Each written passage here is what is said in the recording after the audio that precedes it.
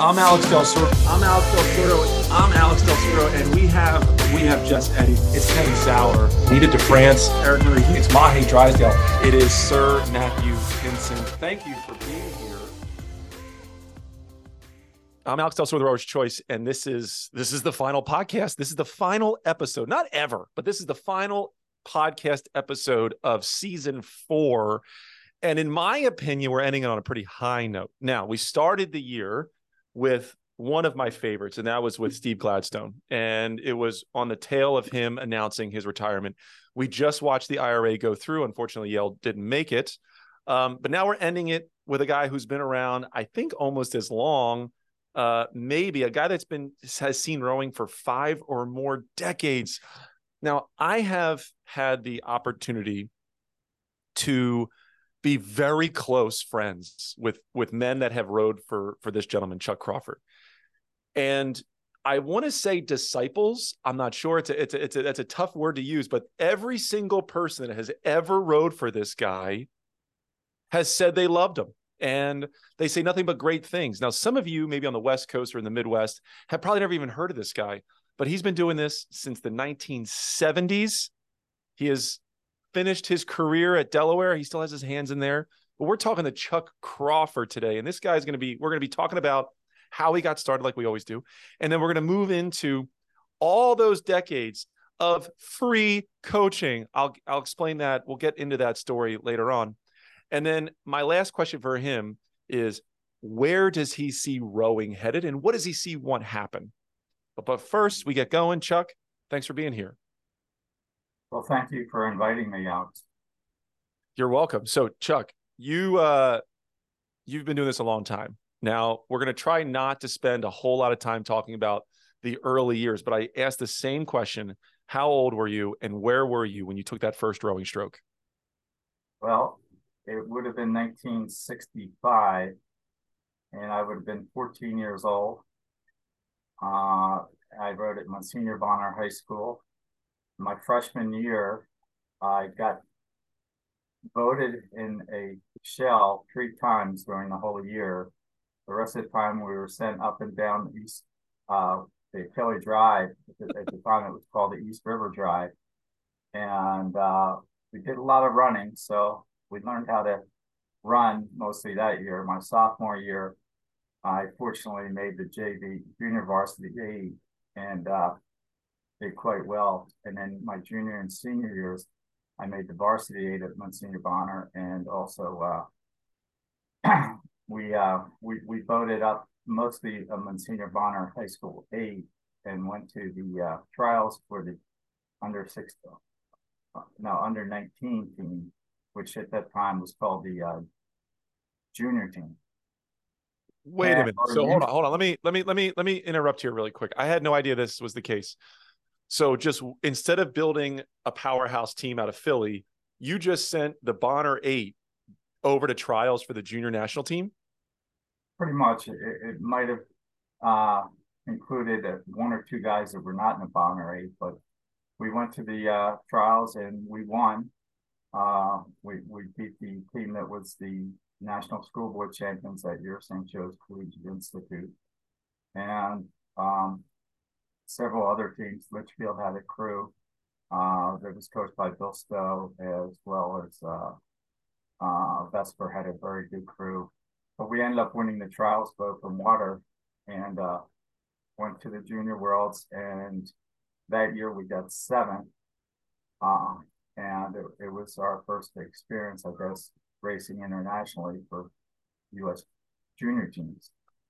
My God. And that year also, Jimmy Dietz won the single at the Junior World, so he was a member of that. Actually, I might be wrong on that. He may have finished second, but he was up there in the top 3. And there was a double from Oyster Bay that actually did very well, and they won. Oh my. So this is what, 1968, 1967? 67 that was. In 68, we went back and we did a little bit better. We finished 3rd. The East Germans had a crew that year called Dynamo, and they were later referred to as the Babes of East Germany. 4 years after that, they ended up winning gold medal at the at the Olympics. Same, Oh, same crew. It was the Dynamo Junior 8 in 1968. wow. All right. So So rowing became real serious for you, obviously, right? Like at the uh, junior level, it was all that you were doing. Um, was it something that your parents knew a lot about or anything at all? Like, did you get any parental support? no, not really. I mean, as far as support, my father used to like to go to all the races and everything, but other than that, they had no clue about rowing. And I kind of took an interest in it because of the success of the best parade in the 1964 Olympics. And being a local Philadelphia kid, uh, basically, I just got very interested in it. And Monsignor Bonner had a team, so I joined up after getting cut from the football and basketball teams. So rowing was something I found that I could do and be successful at, and I enjoy it very much. So, okay, let me ask you this, I'm interested to see how you answer this. So, we were at the Stotesbury Cup just a couple weeks ago, and you go to the grandstands in Philly. You know what I'm talking about, and it's electric. There were people screaming, going nuts, a couple thousand people. What were the banks of Philadelphia like, Kelly Drive, in the 1960s when you were racing on that stream of water? Well, um, the river itself is very much the same, very similar. Obviously, uh, there's been dredging over the years and repairs the grandstands and modifications and the new boathouses built up there and Temple Boathouse being reconstructed.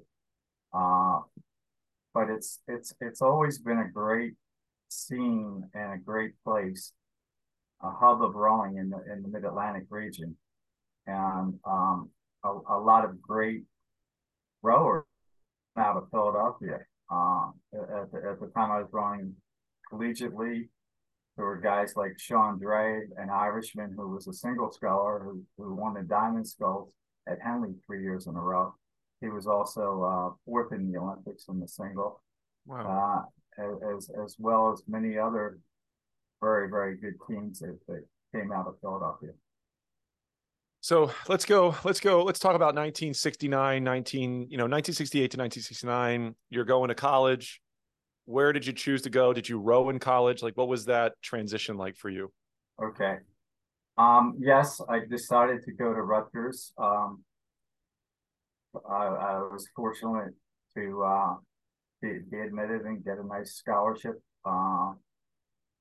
And our coaching there was Bill Levitt was the head coach. Our freshman coach was Buzz Congram. So I was at that point in my life very much a student of the sport.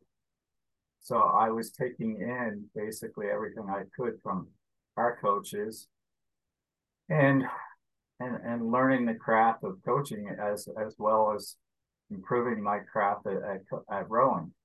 Uh, Funny enough, in my senior year, 1972, 73, I actually graduated in the middle of the year, but in 1972, a U.S. lightweight crew was being developed where they invited pretty much the top EARC people that were lightweights.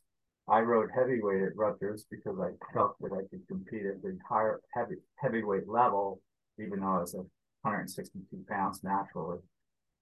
But I decided to try out for this lightweight squad up in Cambridge, and Steve Gladstone happened to be our coach. Wow. Uh, so there was another great learning experience for me as far as learning how to improve my craft there. I ended up rowing 5 seat in that lightweight eight. We raced internationally in Munich just prior to the Olympics, and we won that race over there. So after that, we traveled around Europe a little bit. I'm getting ready to do a trip with my wife to Scandinavia, and I jokingly tell them that, but it's true. Our crew decided to race the eight in the senior 8 at the Danish national championships, and we won that race. So in a sense, I'm a Danish national champion too. I love that. Wow. All right. So 1972, this is your senior year. You just graduated, you said, middle of the year. You got Gladstone as your coach. You're traveling the world. You're winning races.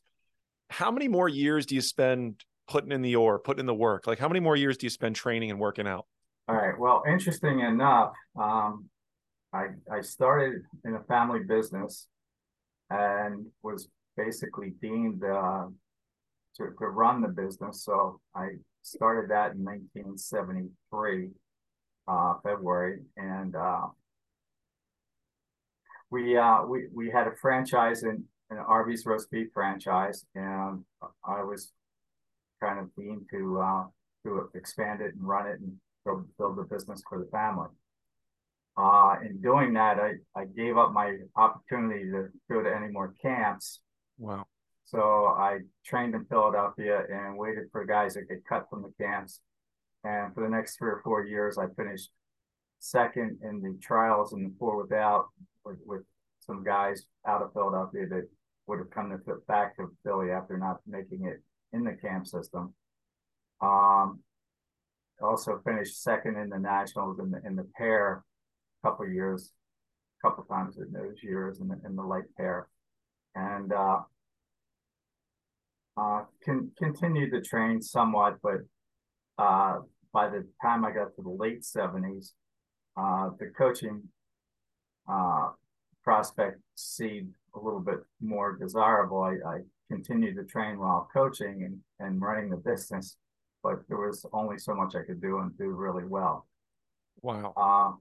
I was an assistant coach at Monsignor Bonner in 1977, and in 78 I was invited to apply for the St. Joe's Prep head coaching job, which I did, and I took that position, and within 3 years we built up a powerhouse of a crew, and we're national champions in 1980. We went to Henley in 1980 with that crew, and they got second, finished in the finals, just a little bit behind another American school, St. Paul's from New Hampshire. And later we went to Henley many times with the prep crew. So, all right, all right, this is wild. So the Arby's franchise that you said 1973, was that your parents that had that? You're like, it was my uncle, and he didn't have any sons. He had 2 daughters, but basically, the business today, we operate 19 Arby's restaurants, and we own the real estate in half of them. And it's been a great family business. I have a sister, a daughter. My son's our attorney.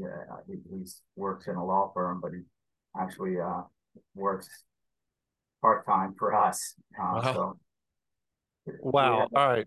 A really nice build-up family business. That is all right. Well, yeah, because I have a bunch of questions about that. As an entrepreneur and as a business owner myself, I have a million questions, but I want to focus on rowing. This is a wild moment. So 1973 to about 1978, you're working a business, learning a family business, right? You're really cutting your teeth hard on that. But at the same time, you're training in the 4 without, the pair, you're doing really well. Was there ever a moment in that time, those 4 or 5 years, where you're like, screw the Arby's, I got to go all in, man. We got the Olympics coming up. Let's go all in. At the time, lightweight rowing was not an Olympic event yet. Probably if it had been an Olympic event, I would have had those thoughts. But knowing my limitations, and understanding that I wasn't going to get looked at for the heavyweight team seriously, so I basically stuck with the plan of the business and also started the coaching. And yeah, the coaching kept you interested. I get it. Yeah. All right, so you had the head coaching job at St. Joe's Prep, and now how many years were you the head coach of that program? 10 years. And my family was starting to grow. 87 was the last year I did it, but I had another stint where went back to the prep in 1997 and coached there until 2000. Bill Lamb was the head coach at the time. I was starting as the associate head coach. And we had the goal of winning Henley, and we did that in 2000. So the mission was accomplished, and I bowed out again. But in between that, I started the Delaware program. First, I was coaching the women, and that started in 1991. And I coached the women's team for 5 years, but I started the men's program in the fall of 91 after the women had gone through a spring season. And coached the men until 96. So one extra year. I resigned from coaching at Delaware and went back to the prep at that point in time in 97.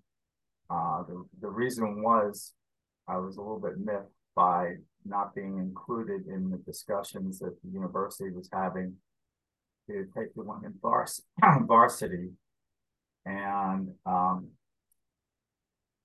felt that, okay, if this is a situation and they're not really interested in me, then I don't need to be there. And being an unpaid coach, volunteer, I mean, it was certainly a situation that I gotta get some things corrected here. This is insane. I love it. I love this history. So 1978 to 1987, one of the most successful junior programs in the country. You're running that program, but you're not getting paid $1. Is that correct? You were not getting paid at prep for those 10 years?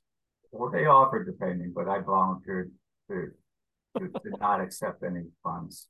So basically, I had my business going. I was making enough money from that I didn't have to rely on the possibility of having a paid position. And it was just basically an ego thing that I decided that I was going to just give back my time to rowing and not be involved in it as a paid coach. Wow. All right. So it's so funny. I'm in the launch with Bill Lamb probably 4 years ago. And I said, give me some advice, coach, give me some advice. What do you suggest? And he says, well, here's my best piece of advice. Become independently wealthy and never get paid ever as a coach, because then it doesn't matter. You can do whatever you want. You're not beholden to anybody. You're not in a tough spot with the board or the school. And he said this jokingly, but he was dead serious. Like, he also said that at that time when he was coaching, he never was paid $1 at prep. Yeah. And Bill is obviously a disciple of mine. I coached him in 1978 and 79 and worked with him. He was my freshman coach during the mid 80s. And then I went back and I mean, like, we're best friends in a sense. We don't speak to each other every day, but we do speak to each other very often and play golf together. He taught me the game of golf, and we're great comrades. Oh man, I cannot imagine what your rowing Rolodex looks like right now. I can't imagine how many people you've connected with and been in the launch with. You and I could talk for 3 or 4 hours, I'm sure, about all this. Right. But let me get into it. You said in 1991 you started the Delaware program. Right. So let's talk about that. So why Delaware? Why did you start that program? Why were you engaged? Okay, I lived in Delaware the whole time I was in my business. So I moved to Delaware in 1973. And the situation was the Wilmington Rowing Club at that time, now the Wilmington Rowing Center, had started. My wife was one of the founding members there. And she, by the way, was a national champion in the lightweight double in 1973. My God. She started rowing, and because she liked it and because I told her to. All right, now hold on. Let me be honest with me here. Who's the better rower, Chuck? Is she the better rower, or are you the better rower? Well, today she certainly is. She rows. She rows about 5 times a week. Whoa. Yeah, so she's very active, and she was out this morning for a couple hours. So Of course, of course. What kind of boat? What kind of boat does she row? Does she row with a team, or she row in a single? What does she do? she rows an Embarker single mostly, Beautiful, and beautiful. has a rowing mate in the double. Tony um, Rollins Graham, who is married to Cleet Graham of Philadelphia, the Yeah. former Civil Navy director, and runs the used to run the Stokesburg Regatta and everything. Wow. So you're in Delaware the whole time. 1973, you moved there. You're there for nearly 20 years before you start University of Delaware crew. So how did that come about? How did you do that? Um, the girls went to the Wilmington Rowing Club, and there were 8 of them plus a coxswain, and said they'd like to start a team, and could they do it? And they were told by the Wilmington Rowing Club people they could if they got a coach. And they also mentioned to the girls that I had coaching experience. So the girls asked me and recruited me in a sense, and I accepted it. And that's how we got it going. Wow. Wow. So it's really just that simple. So you accept this job, you accept this volunteer position, and you said a year later the men's team was started. Yeah, actually, it was during the course of the same year, but it was in the fall, whereas the women started in the spring. Got it. Okay. So fall of 91. Got it. Okay. And then at that point, I mean, how are you sourcing equipment? How are you finding access? There's so many questions, right? But Oh, you have these kids that don't know what they're doing, right? So how did this all yeah. come about? Well, I lent the club money to buy the first 2 or 3 boats. We also received a grant from Henry DuPont, and also another grant, a smaller grant from a Professor Schweitzer, who was a chemistry professor, and he became the first moderator of the team. So we found the funds, we found the money. Later, as the team was expanding, especially the men's team, uh, this would have been in the early 2000s. I had an assistant coach, Vinny Puma, who helped me with the program, and he and I financed a lot of the expansion of buying boats and just moving the program forward. So the team has built up an endowment of a couple $100,000 over the years, and it's fairly strong. The present head coach, my successor, is also the same type of mind as me. He's an unpaid coach. His name is John Williams. He's an attorney Mm-hmm. in Wilmington, and my son is an attorney in his firm. So they're associates that way. And it's John actually wrote at Williams College, and started the program or he coached at the program in Atlanta while he was in law school at Emory. So he's similar to Bill Lamb, Yeah. a guy that coaches without being paid, and myself, and it works out really well.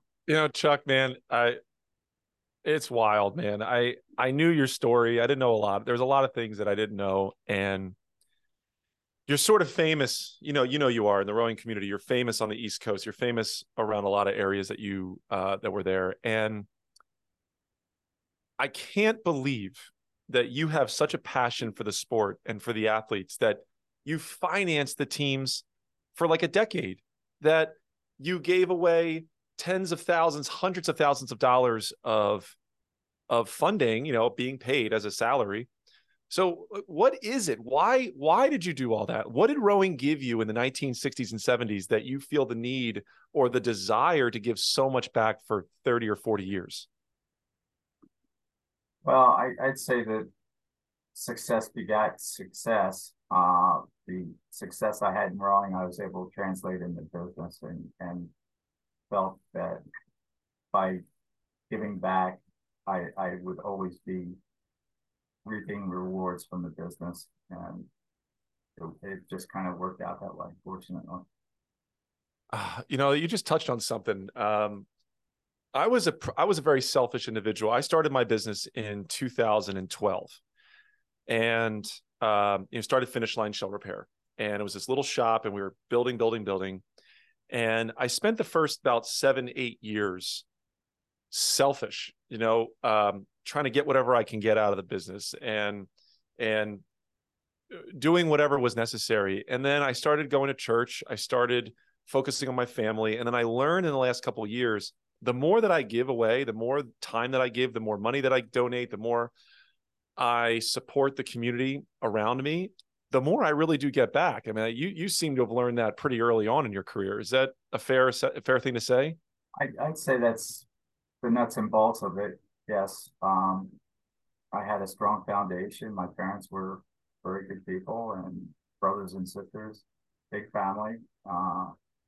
And with my children, I tried to teach them the same thing, and they're very giving people, it seems like, and things have worked out for us. Now, in the time though, so from the 1970s through the 2000s, and even now, you were building stores all over the place. You said that you own half the land, so you're talking about 8, 9, 10 properties. You're talking 19, 20 plus Arby's, and then coaching as a full-time gig. So how did you balance family, faith, business, coaching? How did you balance all of that in those 30 years?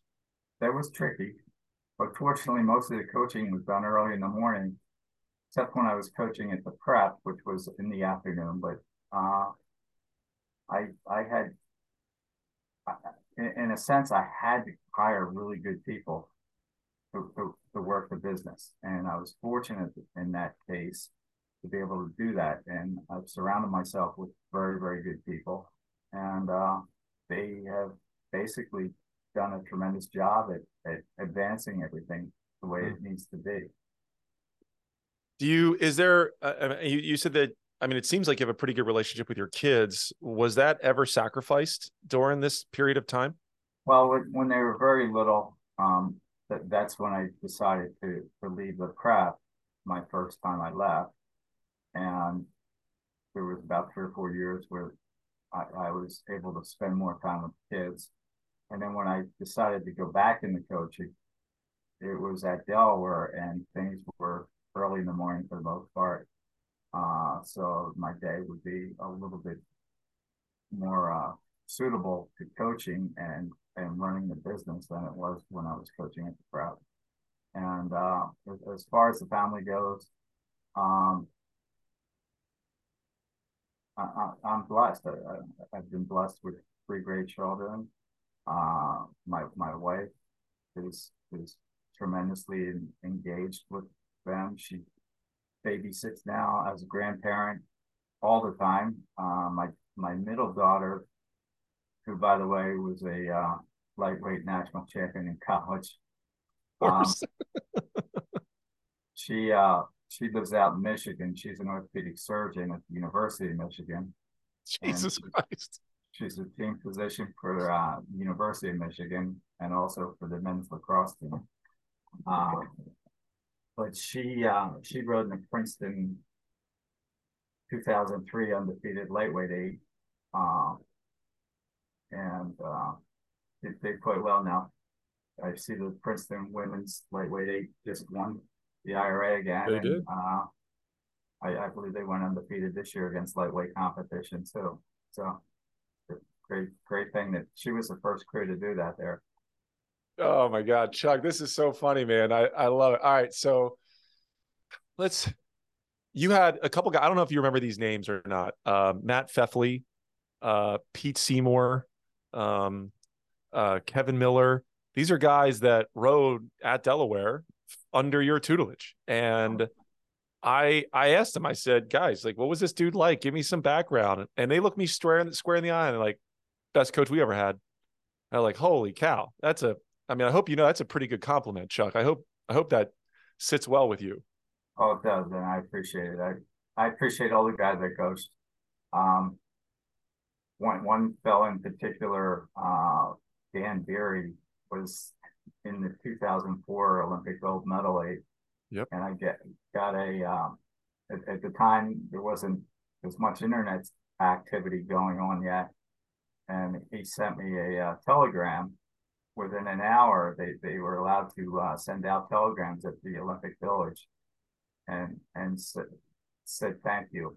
If it wasn't for Oh, me, he wouldn't have been there. But oh, dude, I just was, got goosebumps. I got goosebumps. Oh my God. and my son-in-law that's married to my daughter in Michigan, Eileen, her husband Dana Schmunk was a silver medalist at the World Championships in the heavyweight division a couple times. So, Wow. rowing's out there in our family, and got to get the grandkids all started now.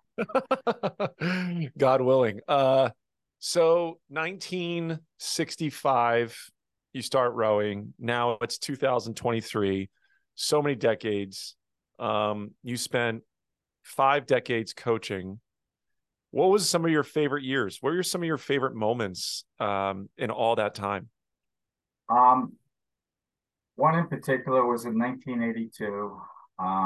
While I was coaching at the prep, I also did a lot of coaching at Penn State in the summers, and we had the first camp for junior under 19 team, and we ran it out of Philadelphia. We invited kids from all over the country. Raul Rodriguez's brother Ricardo was a key member of that crew, Wow. and there's a story I can tell you that's kind of anecdotally a little bit funny. And he was at a place. He lived in New Orleans, and he didn't have an ergometer to train on. And one of our sponsors for that team was Eastern Airlines at the time. It was run by a guy whose treasurer was a guy named Jose Smith, who was a Cuban immigrant to America, and he knew the Rodriguez family from racing Miami and New Orleans and all those places, and he asked me to invite Ricardo to the camp, even though we didn't have the opportunity to send our ERG score or anything in. So I did, of course, and invited him up. And I pick him up at the airport, and I said to Ricardo, I said, well, tell me a little bit about yourself. What side do you row? And he says, I row stroke. And I said, well, yeah, I understand you row stroke in New Orleans, but what side do you row on? Do you row on port or do you row on starboard? Not knowing how much this kid really knew or anything. He said, doesn't matter. I row both sides. I just row stroke. So sure enough, we're training all summer, early summer, and Larry Connell was also the coach with me of that team. We end up making the 8. That team was stroked by Ricardo Rodriguez, and they end up at the Junior Worlds, finishing second to the West Germans, beating East Germans and the Russians. So it was a very, very special moment with a very special group of guys and team. We had 2 prep kids in that crew, Cox and Chris Morris and John Clemick, who was a 6-man. And the rest of the guys were from all over the country, or at least the West Coast was not involved yet. So we just had mostly East Coast guys, but we had guys from all over the East. I love that. I row stroke. Doesn't matter. Right. So, all right. So, by the way, Ricardo's an orthopedic surgeon now too, as his father was. And Raul, of course, his son was in the cowboat that won yesterday. Wow. Gus. So Raul, of course, won a silver medal in the straight core with the Penn AC crew back in the Olympics in 1988. Jesus Christ. I love it. All right. Well, look, in the 1990s, American rowing really started to change, right? There's a large number of people that are all part of that change. You see big growth in the national team in the late 90s, and then here we are today. You were clearly involved at the national level, right? You were doing the juniors in the early 80s. You were with one of the best programs in the country scholastically. How engaged were you with this big shift in training that was happening in America in those early 90s, late 90s period? That's a great question. Chris Korzeniowski came to America during that period, and he was a big influencer in everybody's training, and the way he brought the model from Poland is where he was from. But he got involved in coaching coaches, and I was fortunate enough to be at Penn AC with some really good rowers at the time. And Ted Nash, of course, was there, and he was involved in helping us to better hone our craft of coaching. And it was a unique situation.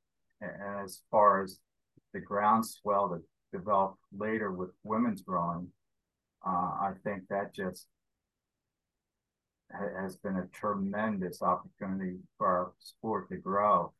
And the women that have been involved in the sport right from the get-go have been very, very responsible in making sure that the growth is just going forward as well as it can. And obviously the success Tom Tehar had with women's programs over the years, it has been fantastic. And of course the U.S. women are considered one of the top programs in the world every year. It's amazing. I traveled to New Zealand a few years back to do a hiking trip in New Zealand, and I said, wow, no wonder these New Zealand people are such great athletes.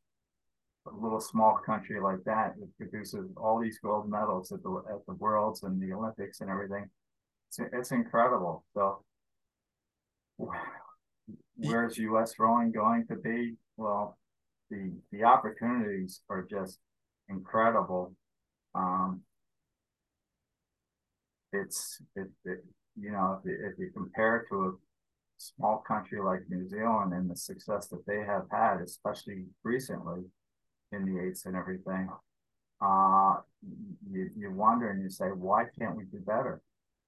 And fortunately, the women's program has done very well. So in that regard,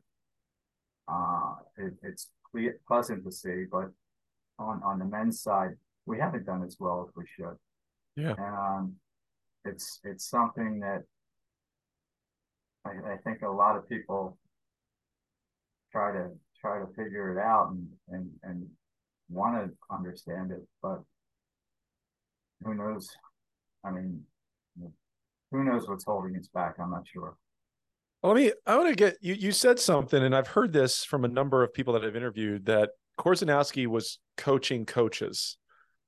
Can you give me any insight into that? What was he doing? How was he coaching? Was he riding in launches? Was he coming to your boathouse? Like, how was he coaching coaches? He was coming to our boathouse, going out in the launches with us, and running seat races, and really involved in trying to help get the top level people to be better. Was he doing that also at the junior level, or was it specifically at the national team level? He was an influencer at pretty much every level, but at the same time, he spent most of his time with the elites and the pre-elites, as they call them back then, which would have been the under 23s. But for instance, like we invited when we ran the camp for the under 19 or the junior team, we invited several coaches in and had some great input from many coaches at the time, Harry Parker being one of them, who came in and gave us some insight that certainly helped us with our success with that team. Wait, Chuck, how did you get these people to come? Was it just a phone call and you said, "Hey, I need you to come down"? Were you writing letters? Like, how on earth did you get some of the best coaches in the world coming there? It was a phone call pretty much, and That's amazing. yeah, I mean, we had no money to pay them, so they had to do it on their own. Wow. Okay, so no money. You had these men and women that they're just coming down to help. I feel like that's something that we're missing here in this day and age. I feel like coaches and rowing enthusiasts want to get paid. They won't do it for free. They won't be bothered by their time. Maybe I'm wrong, but I don't know how. I think it'd be pretty hard to call up some of the best coaches in the country to say, "Can you come down for 2 days? We're going to have a bunch of coaches here. Can you give us some insight?" I mean, do you feel that way, or am I kind of overthinking it? Well, I went out with the prep guys just prior to their winning at Stokesbury and gave them a little bit of insight. And I went out with Morristown girls just recently. So it's that thing where I'm out there willing to. one of few, one of Yeah. few, Chuck. Let's talk about that Prep 8 right now, because we're 4 days away from going to the national championship, and I have been really focused on this crew. I think Fife's doing an amazing job. I know you were coaching there when Fife was rowing at the time. You know, you're talking because you were there in like the late 90s, early 2000s. So you Right. know him, you know the team. Those boys got some juice, man. They got some power that I have not seen in a long time on a scholastic program. How do you feel about them at the national championship coming up? Do you think they're going to do well? I think that they're going to certainly be in the medals, and unless some type of thing, anything can happen, anything can go wrong in boat racing. But I think they have the juice to potentially win it all, and they've had some very successful training methods that have been developed by the coaches over the years of the prep, and it works very well. I mean, we've produced a lot of really great collegiate and national team athletes from that little school in Philadelphia. I know. You know, there's so I rode for Mainland with Feffley, with Kevin Miller back in from 2000, 2000 to 2004. And Chris Kinnicky was my head coach at the time. And we had Bill Lamb come out in a practice one time with us back our junior year when he had left the prep for that short period of time. We were running the prep workouts to a T. 5x1500s on Friday, 3x20 on the erg. We did 9 3-minute pieces. The first 3, the middle 3, the last 3. Larry Connell was sitting on his perch over there in Ventnor, staring at us as we were rowing all the time. We were rowing the prep workouts, and I gotta say, that was some of my most successful rowing ever. Like, really, what was developed in those time, in those early 90s, late 90s, was the framework to our success at Mainland in the early 2000s. No question. Well, it's nice to hear, and we know that a lot of people copy this over the years, but basically, we just kind of worked out a system, and we had Mike Beatty included in that. By the way, I was Mike Beatty's first coach. Oh my God. When he rode at Monsignor Bonner, I was the assistant then, and he was very helpful in helping us to come up with a training plan. So Mike's a great guy. You are, yeah, you're Chuck. You're very loved in the community, but you're also very connected. We're 50 minutes into this interview, and there's more and more names that keep coming out here. CJ jokingly said this should be called the 6 degrees of Chuck Crawford. I feel like there isn't a rower from the 70s or 80s that you weren't connected to. I mean, geez, Louise, you're all over the place. Well, thank you. And thanks to all the rowers that trained under me, because it's been a blast. I've enjoyed every moment. I've learned a lot from them, just as they've learned a little something from me, hopefully. And it's been a great ride. So last question here, and that's, I think you're what? You're about 73, 72. Is that right? I'll be 73 later in the summer. Yeah, 73 years old. So many years in the sport. You started when you were 14, 15 years old. That's an unbelievably long time. What do you want to see happen in rowing for the next 10 or 20 years? What are some things that you would love to see happen, or perhaps even what's some advice that you have for the young coaches that are now making it their career? The biggest thing is to make sure that you understand that if you train the guys properly and you have them doing the right stuff so that they're physically improving all the time, they're going to get better and better and better. And I've seen people that other coaches would have given up on develop into world-class athletes. So don't take it for granted that just because somebody is not looking the part yet, that they can't get there. And with the proper training, they can. The best trained athletes are the ones that win. The best looking rowing crews are the best trained. And it's a matter of that function between the two, having been trained properly, and then learning the skill of free boat speed and being able to gather that with the amount of training that is brought into it, makes it easier to get that free boat speed. So between strokes is just as important as during a stroke, but you've got to be fit in order to be properly adjusted to pull the boat past the oar during a stroke. So, I know I said this was the last question, but you've experienced rowing from wooden boats all the way up to these incredibly fast carbon fiber shells with different blades. You have someone at the door, by the way. It's our boat repair man. We got to pause in the CJ will have to edit this out. I'm on a conference call for rowing, so it's going to be about 10 minutes. Okay, you just call me. Did you see Dan? Yeah, I will on the way out. Okay. I'm sorry. Don't apologize. So we'll end with this. You've experienced so many changes in the sport, right? The way you take a stroke with a spoon or with a 400-pound boat is a heck of a lot different than it is today. How